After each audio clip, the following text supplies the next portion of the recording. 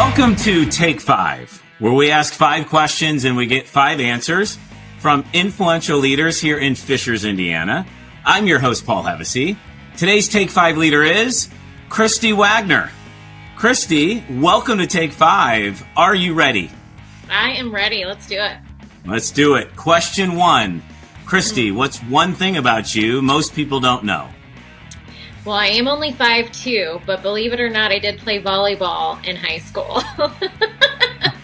That is amazing. Okay. All right. How'd you do in high school? Let's just say I was here when HSC, I graduated from HSC. It was a little bit smaller of a school, so I got a little bit more playtime maybe than I would at all right now. That is a great one. That's a great one.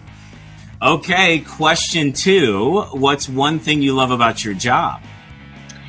Okay, well, there's many jobs that I have. Number 1 is mom, and I get to, that I work from home because I do have a podcast myself called Raising Lions. But I get to have the benefit of being able to be there for my kids. And I used to work in corporate America, and I just realized how important it is to be able to have the luxury of being able to be at home. And then also being able to have now the time to do the things that I feel like are important, like empowering other parents to be able to use their voice. Awesome. So I love that. Being a stay-at-home mom is such an important job, and oftentimes we don't look at it that way. In fact, my wife stayed home with our kids for a long time, and I would always say she's got the hardest job and doesn't get paid for it. So I think it's a really important thing there. Now, you mentioned your podcast, Raising Lions. Talk just a little bit about that, if you would, and how people can find it. Absolutely.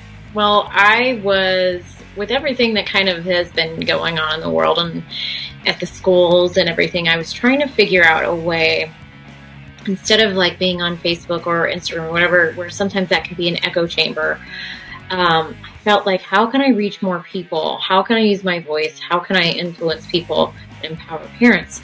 And I really went outside of my comfort zone and started a podcast. I mean, you know how it is. You teach yourself all of the techie stuff and how to edit on your own. It was definitely a learning curve. So, but I really, really feel like it's made a difference. I have finished up season 1 and I've kind of took a pause, but now that I've used my voice, I've met a lot of people that have reached out to me, and we've connected, that I think season 2 is going to be super exciting on who I'm going to have on as guests, and we can really talk about some important topics that affect our children and how parents can stand up and do their part. So cool. Great job, I will say. That's awesome. Thank you. Okay, question 3. What's one thing you love about Fishers? Okay, so I moved to Fishers when I was in 5th grade. So I moved from Pike Township, which is Indianapolis, to Fishers, because even then, I remember my mom showing me an article saying it was the fastest growing city in America. And so it was, when we first got here, there was cornfields by HSC. There was only one high school. We had tractor day. You know what I mean? So it's definitely grown. But I do love the sense of pride in the community that so many residents have. And there's a lot of friends that I graduated with at HSC that have brought their families back or just stayed, because it is such a good city to live in for so many reasons. That's awesome. It is so true. It's so true. It's one of the reasons I'm doing this podcast, to showcase the great Fishers, Indiana. So that was a great way to describe it. Yeah. Okay, question 4. You answered it a little bit, but maybe an extra detail or two. How did you get to Fishers? So my parents felt like they wanted me to have a better education. And surprisingly, my stepdad actually graduated from HSE in a brown leisure suit that was up in the... I got to see it up in the hallway. But yeah, he loved it, and I think they both wanted us to have a really good education, but kind of like a smaller field. But the academics were very well known even back then. I'm 42, so I graduated in '99. And it continues to be pretty stellar with the graduation rates and where kids are going to college and being prepared for that. So I have 4 kids in the school system. So again, I'm here for a reason, and I really do think this is such a great place to live. I love it. It all started in 5th grade. That could be, it's like the book to your memoir. I don't know. Yes. Something to think about. Okay, question 5. Christie, what's one thing you tell your younger self? Not to care so much or at all what other people think. And that took me a while to get there.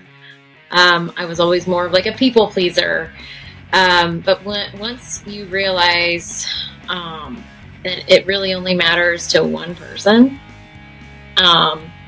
what you do, say, and everything, then you realize it doesn't matter what anybody else thinks.